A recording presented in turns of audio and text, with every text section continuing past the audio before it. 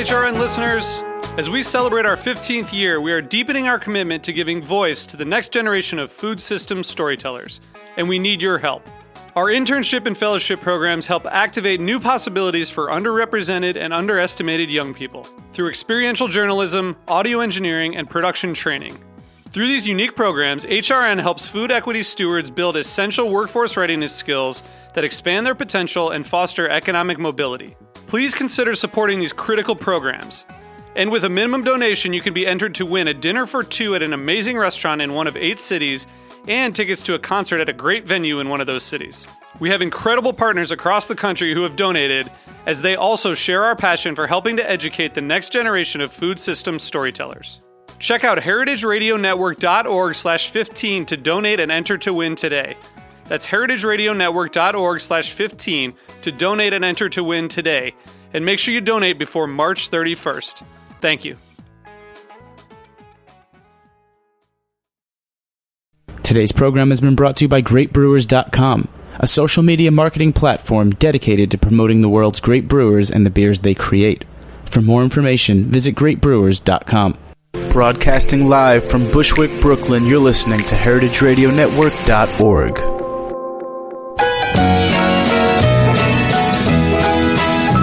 In some of my songs I have casually mentioned the fact that I like to drink beer.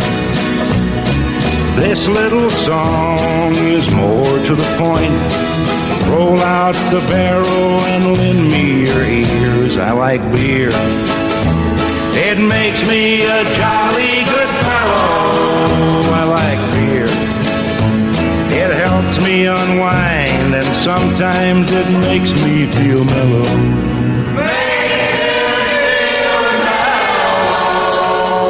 Welcome to Beer Sessions Radio on the Heritage Radio Network. It's August 28, 2012, and I'm Jimmy Carboni from Jimmy's Number 43.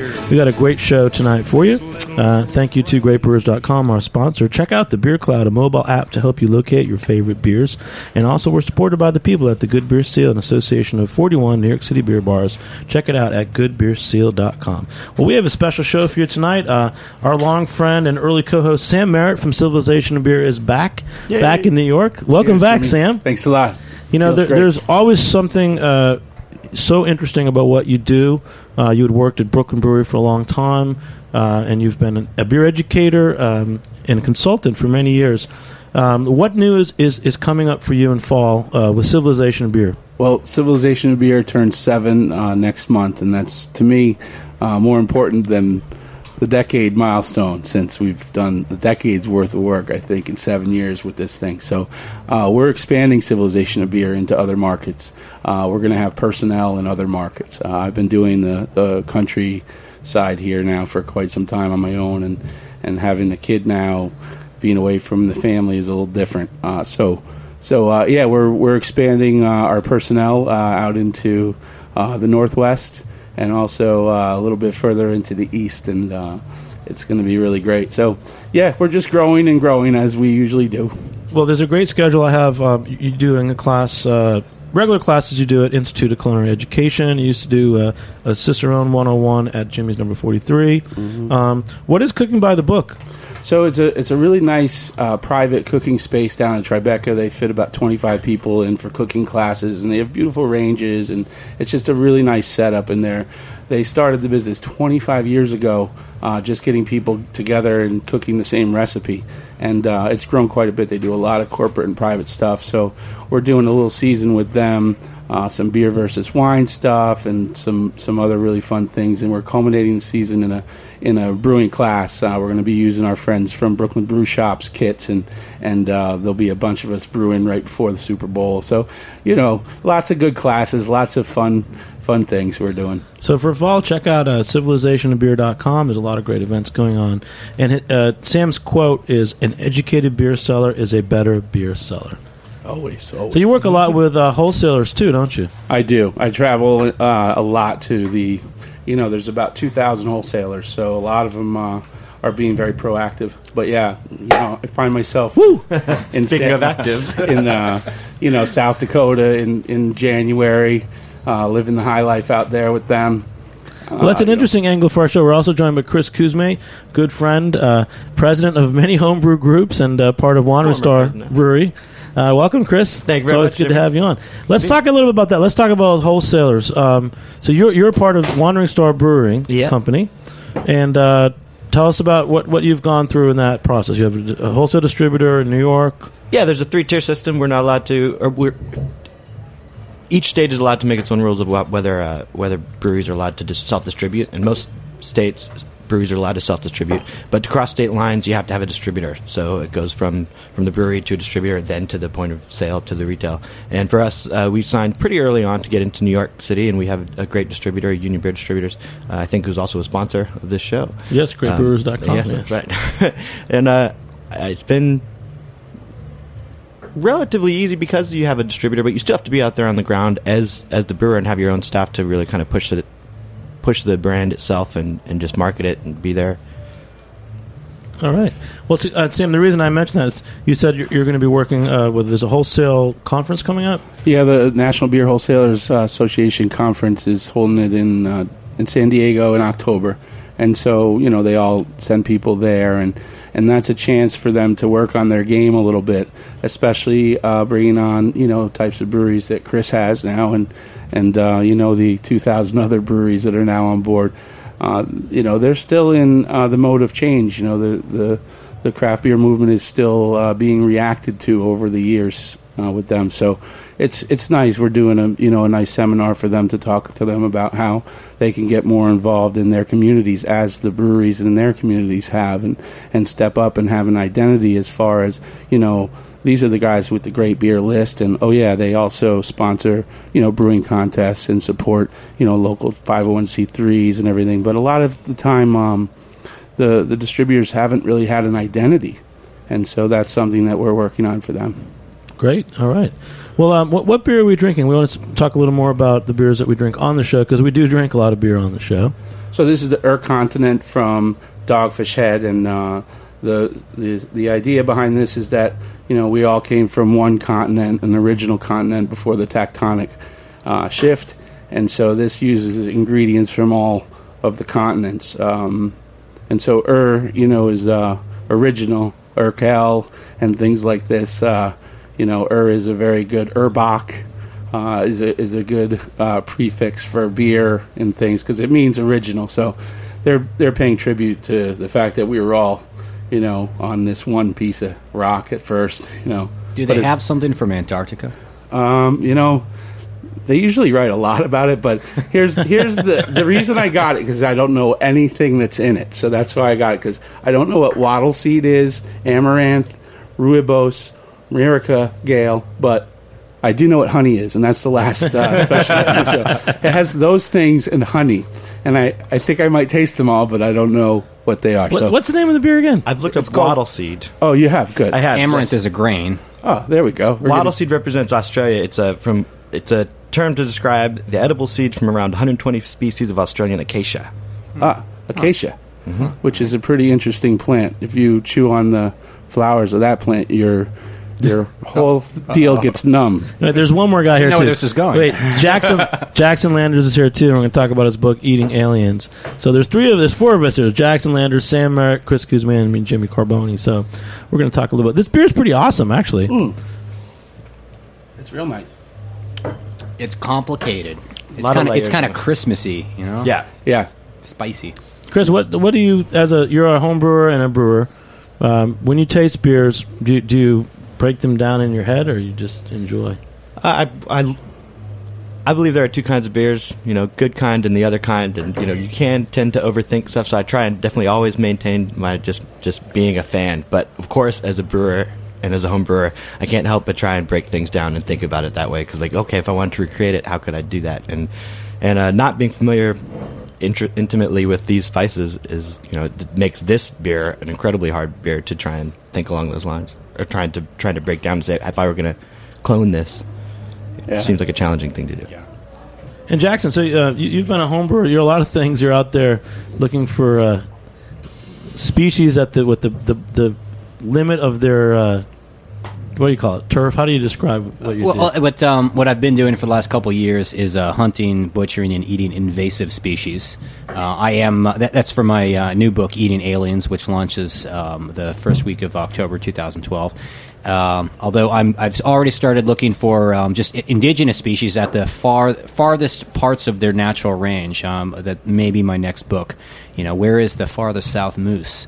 Where is the farthest north alligator? The outliers. Go out and find exactly, and what keeps them from going a little bit further? And that involves going out into the field and looking for them. But right now, I've just wrapped up this project with hunting and fishing for invasive species all over the place, and the book mostly deals with entirely deals with things with parents, animals. But I did bump into a lot of invasive plants along the way, also, including invasive Japanese hops, actually, which are pretty common in the American South. But for some reason, nobody's even trying to brew with them. So tell us about. You're a home brewer. I am. I've been homebrewing since I was 17 years old. Actually. I started homebrewing. If I had walked home with a 6-pack of beer when I was 17 years old, I probably would have been in a whole lot of trouble. But somehow, when I came home with a copy of Charlie Papazian's book and a glass carboy and some malt and hops and so forth, this was okay. I think probably my parents figured the odds that he's gonna wind up with actual beer are pretty minimal. They probably thought, there's no way he's cooking something. There's these smells. There's this malt or something. It's a science project. And that's how I treat it. And I explained, well, this is what I'm doing. And I would say, ask my father, can you stir this for a few minutes? And we're going to add this at this point of the boil. And this is what the yeast does. So they're kind of learning something. They're thinking this is interesting. They're still sort of doubting that this is going to result in beer. And then it got to bottling, and I enlisted their help, with getting everything bottled. And then when it was done, were they going to look at me and say, well, now you can't drink your beer after we watched you and helped you make it? And there it was. And somehow it was okay to drink this beer. But I think that probably made me a more responsible drinker as an adult, having that experience of it was like, okay, this is something I really worked for and spent a lot of time on. I don't want to just quaff it down and not think about how it tastes, and drink irresponsibly. So maybe I'm better off that way. High school kids should learn how to make their own beer if they want to drink it. Absolutely, that's the moral of the story. It's not illegal to buy homebrew equipment. Every college quad should have a student-run brewery. Mine did. Sam, what's the next beer? It's Omegang Bière de Algamont, I think is how you say it. It's a Bière de Garde, but it was aged on maple and oak wood staves. So I was interested to see kind of where the wood comes from with this. Let's try this and see. Yeah. So, and Chris, you've homebrewed a lot. I know that. When did you first homebrew? I first started homebrewing in 2001, and I've always wanted to live on the farm and be totally self-sufficient. But as much as I brew and I'm involved in the beer world, I'm a musician first, and I'm never going to leave the big city because there's just not enough gigs out in the country, and I can't satisfy that need. But I've always wanted to be able to, grow my own stuff and make my own stuff and totally live just in that thing. And so I moved to Philadelphia for a brief moment. I met George and Nancy from Home Sweet Homebrew and bought my first kit, and under their tutelage made my first homebrew. And I fell instantly in love with the process, and I became addicted to that. Is it going to work? Is it not going to work? Yeah. That in between, while you put it in the fermenter, and all you can do is wait. You have nothing. You can't do anything for it. You've done your work. There's the saying that it's a bun in the oven. It's it's literally like birth when it happens, and it's good. And you keep running out to lift the little cloth or open the door and look at the fermenter and watch the little bubbles. Oh, yeah. That's going to tell you something, but you feel good watching it. Transfixed. Your job as a brewer is to make that yeast get a happy home. It's like a million times brewers better. Make wort and yeast make beer. Yeah. And it's a million times better than watching clothes tumble in the dryer. Yeah, absolutely. That's pretty good. It tastes better. Maybe there's an attachment. You can do your clothes and make beer at the same time. Yeah. So Chris and Jack. So with the last brew we had some interesting spices and ingredients. Have you made an interesting spice beer yourself? I haven't. I'm not that. It's kind of controversial. I don't like a lot of spiced beers, and I try not to use so much in my thing. I've gotten more into it now because my girlfriend Mary Azette is very into the weird and exotic and very into these spices. So I've So what's another example? We had this wild one. We made a rosemary brown ale for actually Haley and Steven's wedding recently, and that was really awesome, and it really was really nice. The rosemary danced with the phenolics of the Belgian brown. Sorry, it's a rosemary Belgian brown. So there was a bunch of yeast phenolics coming off, and that tended to dance really nicely with that rosemary, and that was really nice. It was in a balanced way. It wasn't loud. Yeah, that's nice. And At what point do you add the rosemary? We actually, for this, we put it in the fermenter, in the secondary fermenter. We put some rosemary sprigs, and we also put some rosemary sprigs in the last 5 minutes of the boil, maybe the last 2 minutes of the boil. But we didn't get enough rosemary, and Mary had actually made a rosemary extract or a tincture with vodka, and we threw that into the keg when we carbonated it. Nice. And Jackson, any interesting spice beers you ever made? I had a disaster with mugwort once, which I don't care to repeat. But now this doesn't. What count. is mugwort? Mugwort is it's an herb that was used a lot for flavoring beer. I think more so back before hops became really dominant. Yeah, and it's. I think probably I used too much. The problem was I used it in place of hops. I used like 3 ounces of the stuff, and it was terrible. Of course, I was in college, so I drank it anyway. Yeah, but now I did have another experience, and this is, I don't know if you call this an adjunct or what, but not a spice exactly, but. We all know that Chardonnay is typically aged in oak barrels to give it that vanilla flavor, and it actually is vanillin, the chemical. Or they put fake oak chips in and stir it around. Once upon a time they would do it in an actual oak cask, and it would leach the vanilla out. Well, some years ago I had a massive oak tree in my backyard. Was pushed down by a sudden storm. It fell on my house, destroyed the roof. It did about $25,000-$30,000 worth of damage. And the tree was being cut up, and naturally I thought, what can I do with this thing? I took some of it and I built like some furniture and that sort of thing. But there are all these oak chips all over the place. I thought, these smell really nice. And I'm a real IPA fan. So I thought I wanted to make like a traditional oaky full-bodied IPA, and I took these red oak chips that were just real fresh from falling down on my house, and I put them in the fermenter, and it was just perfect oak flavor. It was delicious. It was like the lily from the puddle. It was something awful turned into something that tasted great. Awesome. Hey, we're going to take a short break. We'll be back in a few minutes. We'll talk more about weird ingredients in your beer on Beer Sessions Radio. All right, cool.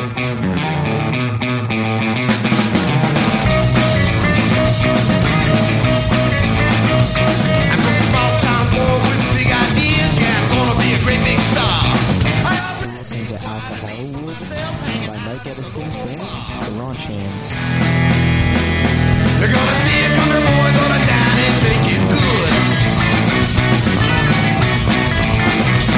So I packed up my bags, threw them in my trunk, and I headed way out west. I didn't want to be just a small town drunk, no, I wanted to be the best. They're gonna see a country boy go to town and make it good. So I got me a studio contract and a palace in Beverly Hills. And I have a swinging party every night of the week with every manner of booze and pills. They're gonna see a country boy go to town. Okay, hey, welcome back to Beer Sessions Radio on the Heritage Radio Network. A special party is coming up September 9th, members-only party. You can go to heritageradionetwork.org. If you become a member, you get to come to the party, and there's going to be some really great chefs. Gramercy Tavern, Back 40 West, Del Posto, Momo Sushi, a lot of others. There's even champagne. I saw Perrier Jouet, I think, or someone like that. It's going to be a very cool party out at Roberta's in Brooklyn, and you should check it out, heritageradionetwork.org. On that note, we've been on the air about 2.5 years at Beer Sessions Radio. When we first started, Sam Merritt was one of our regular co-hosts. Since then, he's married and had a baby and moved upstate. So we got him in town today. But what's interesting is what Sam's done in the industry. You started out working at Brooklyn Brewery in the old days, working with the Craft Brewers Guild, and you really know a lot of people in this industry. What do you think of what's going on in craft beer right now? Is it exciting for you? Is it interesting? Or are you just working hard? Well, it's exciting, but I'm a little worried. I think there's some narrow things going on with the creativity, and what I mean by that is, and you're asking me, so I'm giving you my opinion. My opinion doesn't mean anything in this industry. I know how to train people about beer, but I'm not one of those sounding off people, but there's too much IPA, bro. There's too much IPA. And there's going to be too many breweries if we don't take care of what happens with the small breweries. 2,000 breweries now and 600 in planning is just an influx that it's like having triplets in a small house, and you didn't expect it. Until recently with the sonograms, people didn't even know they were going to have twins. When they were going.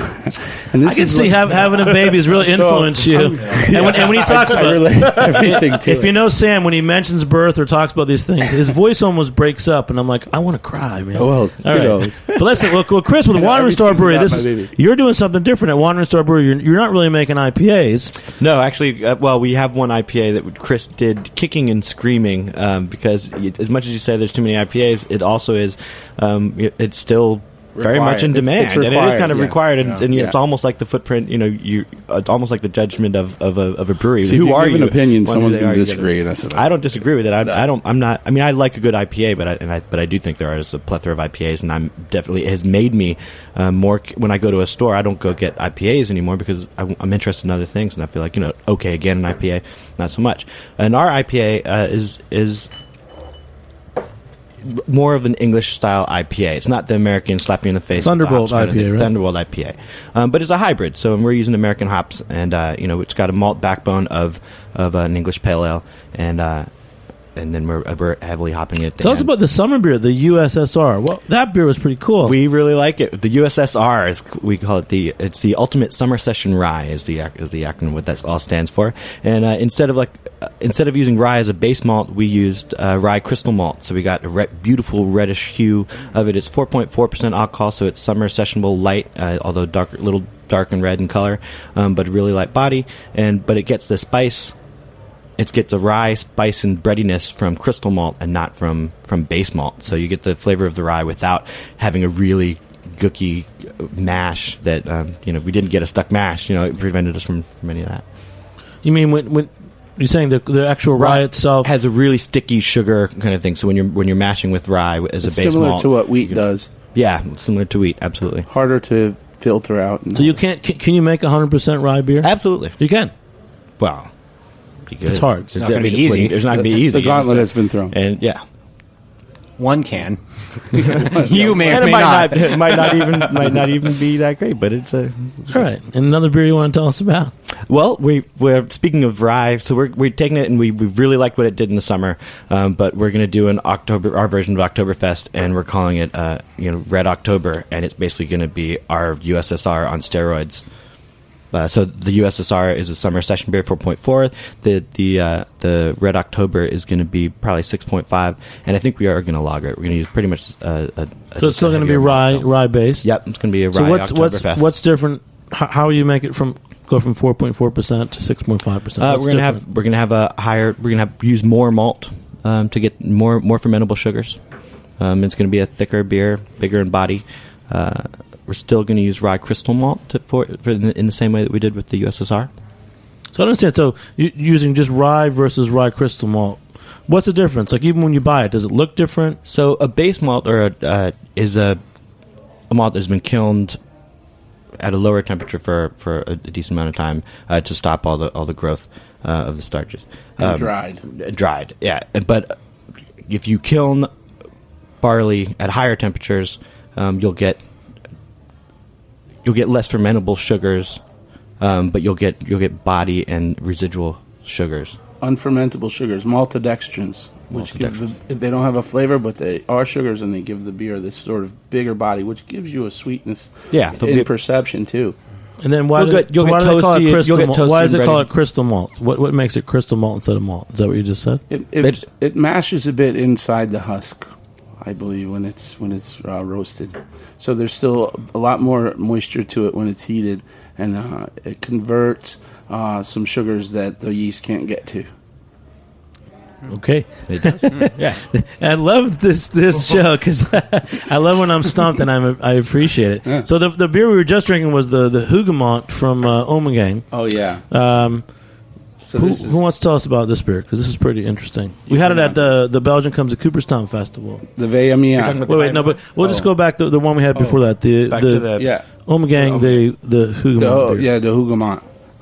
So Bière de Garde, it's really it's very spritzy. Usually those Bière de Gardes on the French side get a little bit more malty and soft, but this one's pretty jumping over the border a little bit to the Belgian saison.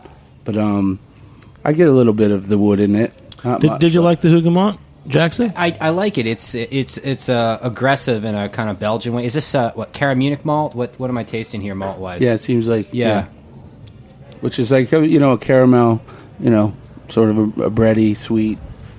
Sam, I mean, you're really an expert taster, and you're a big guy in Cicerone program.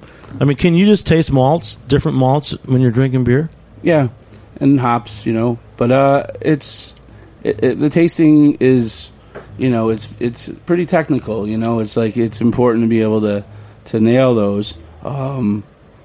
But it's only a third of those master tests. The rest is knowing the other stuff. So it gets difficult. But if you're trying to show off for your friends and they make a homebrew and they bring it over and you say, oh, you use this hop in it, big deal, so I can smell the hop. I smell it a bunch of times, Right.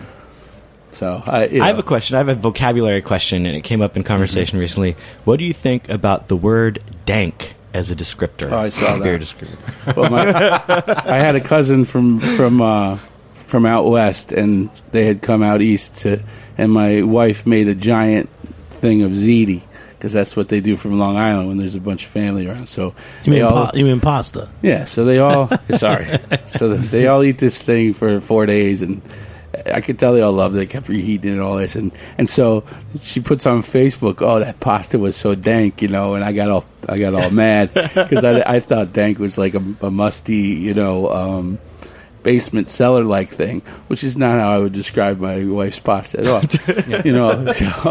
So dank, I think it's an herb term, and I mean marijuana. So if you have very dank marijuana, it's very pungent, and it's gonna be still giving off its essential oils by oxidation and giving you all those essential oils. So it's gonna smell, and I think dank, especially when it comes to the marijuana and the hop connection, you're going to get those oily, pungent smells off of the wetter hops as well. It makes sense. The two plants are, skunky.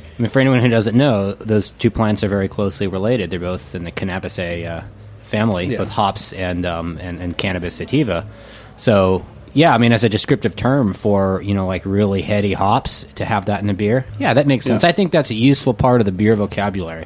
I agree here, but I mean, in the conversation that I had, it was at a dinner table, and it was stemmed from what you came from that.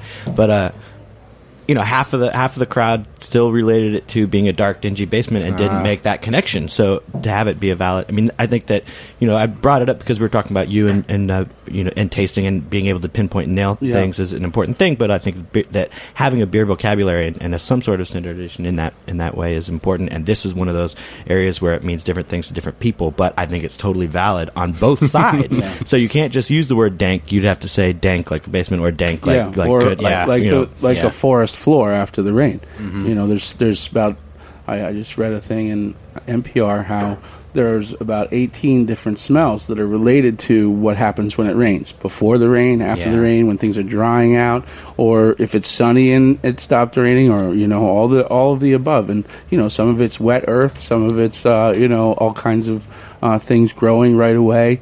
And as a hunter and outdoors person, that there's so many different relationships to just that one thing, rain. Oh, yeah. It's similar, and so dank can mean, a great smell to somebody. I'll tell you what, we just went from dank to bright to the next beer is what? So the Via Emilia, transition, right? So the Via Emilia from Italy here, they say, it won the World Beer Cup for Keller beer, which is, a rustic style of a little lager. brighter lager. Yeah. And it's very dry, and it's very hoppy. It's very similar to sort of Pilsner. There's still a little breadiness to it, right? Sure. Yeah. And what do you think, Jackson? We're gonna, before we sign off, what do you think of this? Well, this beer, I'm thinking, the taste reminds me of like freshly cut hay. Yeah. Hay and straw. That's what I'm getting here. It's nice. Yeah. There's a number of really great small breweries in Italy, and our friends at Be United import them. This is one of them, Via Emilia. So, hey, let's take another short break. We'll be back in a few minutes on Beer Sessions Radio. All right. It's a good little palate cleanser.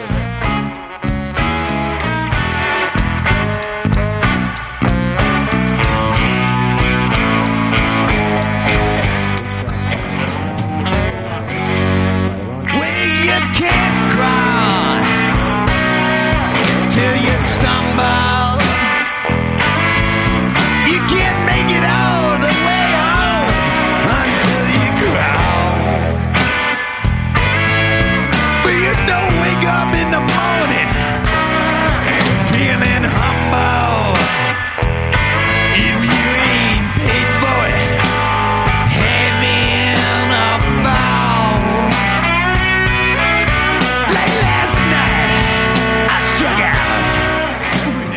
Got Stitcher?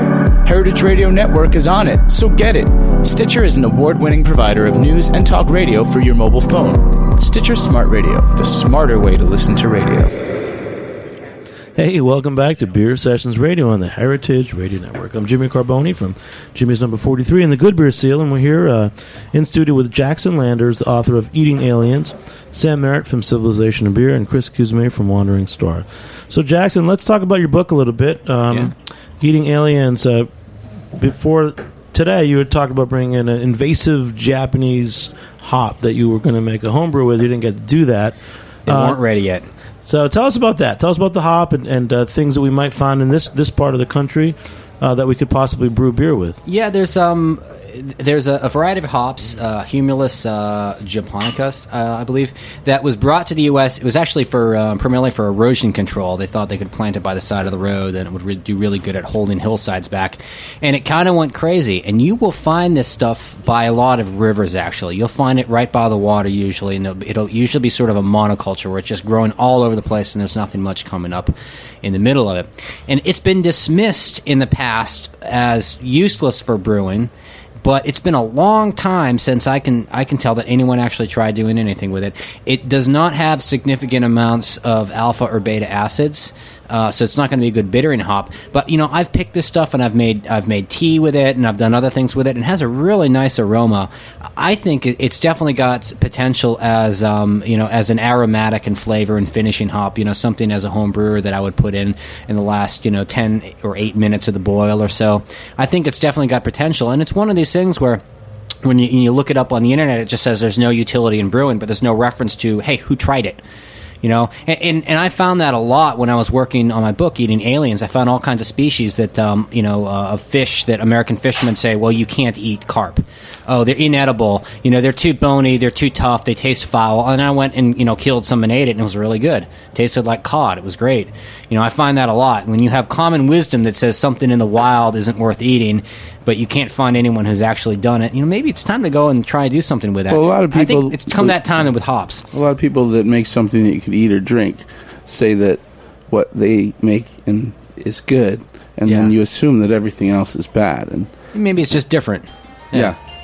Absolutely. Can you tell me about Chinese mystery snails, your final chapter? Oh, yeah. These guys are, they use them a lot in koi ponds. Can I get some? Yeah.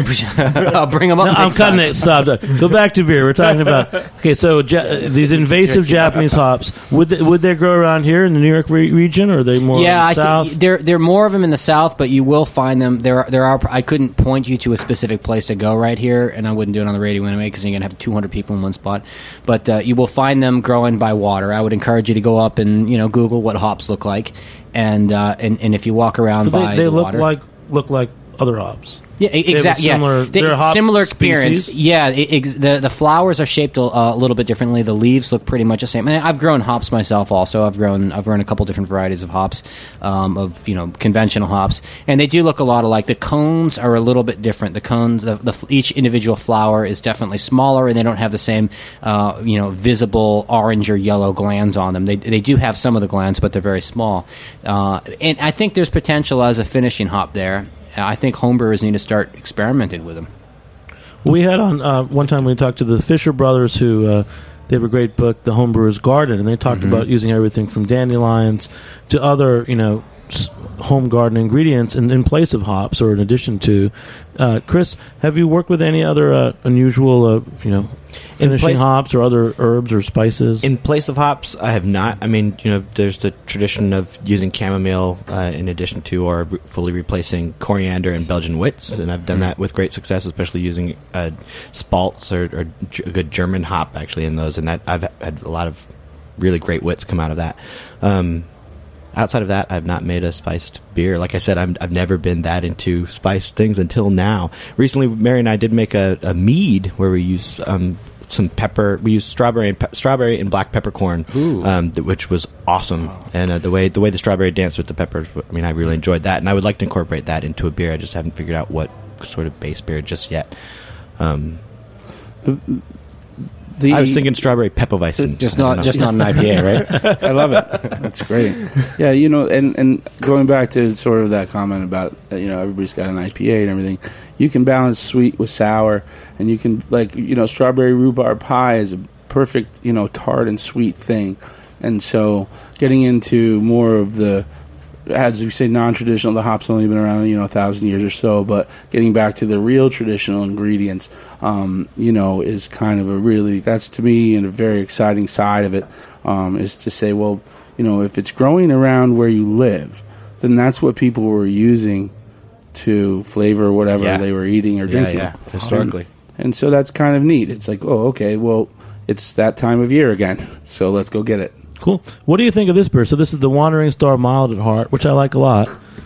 I could talk about it all day. Yeah, tell us. You're the guy. So I think what is it? It's like a roasty. Earlier today it's when a dark beer. It's a 4.4% English dark mild. So it's on the far extreme dark side of the milds. I mean, it's not quite open. It's sometimes opaque. It's opaque right now at the moment. But it's roasty. I'll get a refill. Real chocolate notes on the sides of my tongue, on the edge of the palate there. Yeah. But it's really light in alcohol. Light it has chocolate. the flavors of a imperial stout if you wanted to go there, but without the alcohol content. I think that it's extreme flavor without extreme alcohol, and I think you were talking about how we do things a little different over here. I think this is our defining beer, and this is kind of what identifies us. I mean, I'm the most proud of this beer in particular. It's quite understated. It's like an imperial stout without the imperial. And remember, when Kelso first started, they made their chocolate lager. It's a similar thing, right? Whether it's a darker malt, it's still sessionable. We have a lot of chocolate malt in this, some roasted barley, and sessionable. I could drink a couple pints of this. Yeah, and it's amazing with barbecue. It really it really dances with the melanoid or with the melanoidins. I'm a big fan of like dark beers in summer. I really think that there's a lot of great dunkel lagers. There's so many styles that to me have dark color but are refreshing and go well with food. Sam, any styles or particular beers that come to mind? Well, the black lagers, the Schwartz beers are great. And a nice cold black lager seems to do wonders, and so.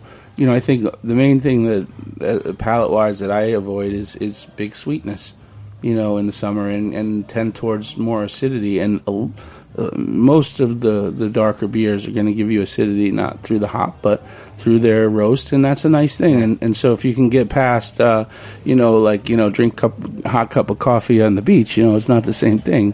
It's you can chill it down and everything and drink it in the dark and we're just doing fine with it here. Chris, I really do. I like this one a lot. The Mile of Heart, Wandering Star. Yeah, it's gorgeous. Very proud of it. Yeah. We really love it. A little bit of coffee in the aftertaste, actually. Yeah. A little coffee in there. Yeah. It has all those elements. So it's amazing. But it's a dark mild, and mild is such a wide category. Yeah. I mean, dark milds and light milds. They're not overly anything. It's hard to nail something that's not overly anything. You have to fit all these different things in subtly, and that's what that does. And so it's like that middle sip of your iced coffee during a hot day. It's like, oh, okay, it's refreshing me. It's doing all kinds of things, but it's not knocking me over the head. So what is it? The process of making this flavor is really coming from the malt. It's like I used to make a lot of gumbo. You'd start with a roux. It's just the flour and the fat, and a little more color you gave it. If you did it right, there was a lot more flavor. Mm-hmm. And it's the same thing with malts, right? Yeah. And do you guys buy these? Just where do you buy your malts? We use mostly English malts, all English malts, Maris Otter, and we get them all from not Bryce, Muntins. Some malt guys. I don't remember. So there's guys selling malts. The maltsters make the malt. The brewsters make the brew. Yeah, exactly. The maltsters make the malt. It's great. That's why I like talking to homebrewers, and I like talking about like local ingredients, because I know that there's these ingredients for beer. You get water, you get your malt, your hops, and other things. But it's cool to supplement it with things that can be grown locally, Mm-hmm. Anything, Jackson, anything else besides the invasive Japanese hops that you would make a beer with that you've seen in your, What are you doing? You're not a forager. You're like a wilder or something. I think he's like a some sort of assassin, but he's like well said. Yeah, he's like an eradicator, but he eats them. So he's like almost like Godzilla or something. One time we did a demo at Jimmy's number 43. You taught people how to hunt and clean and I teach deer. Yeah. So you're hunting venison. What kind of beer would you drink? Oh, with venison, I like something. I usually want something kind of dark with a lot of body to it. With venison, it's a rich red meat. It's like beef with less fat and more flavor in it. Actually, you know what would pair very well with venison? It's less sweet, isn't it? Venison than It's less of the beef flavor. Okay. Venison can be kind of sweet, actually. Right. It depends on what it's been eating, especially if you get deer that have been gorging on an apple orchard for a little while. They're going to be more sweeter. Actually, this last beer that we're tasting, the dark session ale, The Mild at Heart. yeah, the mild at heart, that would do I think that would pair very well with venison. I was thinking that too. Sam, any other suggestions for pairing with venison? We always have to ask how it's prepared, and what you put on it, because that's, you can really manipulate food. So let's say we're just talking venison medallions from a backstrap that have just been pan-seared with a little bit of thyme and butter, served very simply, rare, without a whole lot of other flavors cluttering it up. I would say, either Vienna lager or maybe just a regular Bock. For some reason, for my palate, I've always gotten sort of a less fat with the venison, so therefore less sweetness for my experience. So I'm like, I want to add sweetness to venison. I've always had onions with venison. When I just cook it up, and it seems like I'm doing that because I want that sweetness to caramelized. The caramelized, that sugariness. So that's where I would with crave. a lot of gamey meats. Well, venison only tastes gamey if it was butchered sloppily. I mean, if you handled beef the way that a lot of people handle venison, it would taste gamey too. You think of all different species. People say taste gamey. Wild goose is gamey. Rabbit is gamey. Wild turkey is gamey. The only thing that these different species have in common is sloppy DIY butchering. Across the evolutionary spectrum there, and when it's handled very quickly. So you're saying that my friend with quickly and 100 pounds of deer in his freezer, you don't really want to cook that unless you know how they. Well, cut it. he maybe your friend did a good job with it. Well, that's a big part of how it's going to taste. You want that deer butchered quickly and cooled down and processed fast. On the note of cooking, a really good chef I see on the cover of your book, Eating Aliens, our friend Matthew Weingarten. He's executive chef at Inside's Park at St. Bart's. He has a quote on the cover, and this guy's an awesome outdoor cook. He's done a lot of overnight pig roasts. Really respect him. He says, grab your shotgun and your frying pan and let Eating Aliens be your guide to becoming the ultimate invasivore. Yeah, I did a dinner. Matthew and I actually we did a dinner together a couple months ago. Actually, here in Manhattan, where I brought a bunch of stuff up, some Chinese mystery snails up that I had picked up, and we got some we got some wild pig, and we got some snakehead fish, and a bunch of other stuff, and some lionfish, and we did a press dinner together because he's got a book actually coming out about preserving wild foods, and so we did this thing together. We cooked together. He's a fantastic chef. His food's great. His book's great. Real good guy, Matthew. Awesome. We love him. Okay, last thing. So hunting wild pigs. Yeah. What do you do? How do you do it? How do I do it? The way that I do it isn't necessarily the way that anyone else should do it. As I talk about in the book, I've hunted them a lot of different ways, usually based on restrictions someone else has put on me. The craziest way I've ever had to hunt them was I was in Texas for a while, and I had a week or so where the only way that I had to hunt them was said, you can hunt them, but we don't want you discharging a firearm. And I didn't have a bow, so I was chasing them on foot with a knife, actually. Oh, right. Yeah, that was a little different. And then what do you drink with? What's the last beer that you just poured, Chris? Brasserie du Ciel from Montreal. Corne du Diable. Corne du Diable. Another beer. That's a American-style IPA. It's like, to me, this is like a reddish, dark IPA. Yeah. Nice. But this would go well with the pig, I think, the wild pig. Oh, yeah. Do you have a favorite pairing for wild pig, freshly killed? Oh boy, pork is so flexible. It is. For fresh pork, I usually want something. A pale ale actually would be really good. A real simple pale ale, not an IPA, but a pale ale that's going to get along with it, or like maybe a British session ale is going to get. It's usually pretty light meat, depending on. With wild pig, though, you're going to get a lot more variation in flavor than you do with commercially bought pig, because it depends on where they are and how much fat is on them. That's right. Yeah, I mean, in what they've been eating. Wild pig that you get in the autumn, and if you get a pig in November or so, when they've been eating acorns for the last month or so, that's going to be like Iberian ham, and Iberian ham is world famous. And part of what gives it that flavor is they're allowed to run pretty much sort of wild over very large spaces, and they're finished on acorns, and that's what gives the world famous Iberian ham its flavor. And then also the way that they handle it, of course. But so if you get a wild pig in the fall after it's been gorging on acorns, it's going to be a lot like Iberian ham. On the other hand, if you take a pig that's been disrupting things going on in an orchard for the last month, it's going to have those apples that are influencing the flavor. So you've got a lot of regional variation in the flavor of wild pork. That you just don't find anything like that in commercial pork. Wow. Well, that the brings pairings us are going to to be directed some by that. events coming up. We've got this weekend, it's Pig Island, pigisland.com. Tickets are almost sold out, but we're very proud to be producing that again for the third year. And there's pigs from 5 different local farmers and 25 chefs. Also coming up September 8th at the Rockaways, it's Beer Sessions Radio with Edible Queens and the guys from Roberta's. It's Barrels and Kegs at Rockaway Beach. Go to goodbeersteel.com. There's over 20 breweries, including Wandering Star, Greenport Harbor, Six Point, and Barrier Brewing in the newest Rockaway Brewing. September 9th, again, check it out, Heritage Radio Network. Become a member and come to our party September 9th at heritageradionetwork.org. And mark your calendars also. Village Voice. This is the fall preview issue, so there's a lot of events coming up. The Village Voice's second annual Brooklyn Pour event, October 6th. So go to goodbeersteel.com for more information. This has been a really great show. Jackson Landers were buddies a few years ago. He did a slow food dinner. Told you how to hunt and clean and cook venison.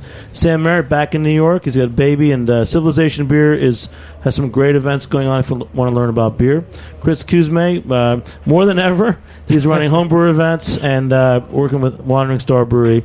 So all these great people here on Beer Sessions. I love you guys. I'll make a toast on there. Cheers. Cheers. That's all right. Cheers. So thanks to our brewer. Gosh, we're back. We spent most of the summer at Ommegang Brewery. Belgium comes to Cooperstown, it seems like. We did a couple shows up there, and we're back. And you know what? It's a great place to go. Cooperstown is a beautiful town. It's great to go in the summer. And we'll be back there next year. And you should join us every summer up there. BCTC, they call it. Isn't that cool? The acronym is BCTC, GABF. All this fun stuff. All these USSR. Yeah, I don't want to get off the air, man. This is the best show ever. And what was the last beer we had? Conde du Diable. That's the CCTDB. Conde du Diable. Hey, and try this too. If you're doing Twitter, it's awesome. At @beer_sessions. All right, so thanks to our sponsors, greatbrewers.com. Thank you so much, and we really love you guys. And we'll be signing off. Thanks to everybody, Joe and Aaron and Bree, our producer, and Jack Inslee. And thanks again to Jackson, Sam, Chris for joining me here. Jimmy Carboni, Beer Sessions Radio. Cheers. All right, cheers. This little song is more to the point. Roll out the barrel and lend me your ears. I like beer. It makes me a jolly good fellow. Thanks for listening to this program on heritageradionetwork.org. You can find all of our archived programs on our website or as podcasts in the iTunes Store by searching Heritage Radio Network. You can like us on Facebook and follow us on Twitter at @heritage_radio. You can email us questions at any time at info@heritageradionetwork.org. Heritage Radio Network is a non-profit organization. To donate and become a member, visit our website today. Thanks for listening. My wife often frowns when we're out on the town and I'm wearing a suit and a tie. She's sipping vermouth. HeritageRadioNetwork.org is the most trusted media outlet for real, quality conversations about food. That experience will come to life at our first annual members-only fundraiser party on September 9th from 5 to 8 p.m. at Roberta's Pizza in Bushwick, Brooklyn. Enjoy the best food in the world, from talent including Michael Anthony, award-winning chef from Gramercy Tavern, Brooks Headley, award-winning pastry chef from Del Posto, Shauna Pacifico at Back 40 West, sustainable seafood from Sea to Table, and much more, including drinks made by Dave Arnold, host of Cooking Issues, craft beer from Greenpoint Harbor Brewery, wine from Cane Vineyard and Winery in the Napa Valley, and plenty more. Radio is back, and this will be a special, exclusive experience in the back garden of Roberta's that you don't want to miss. September 9th, 5 to 8 p.m. Buy tickets at heritageradionetwork.eventbrite.com.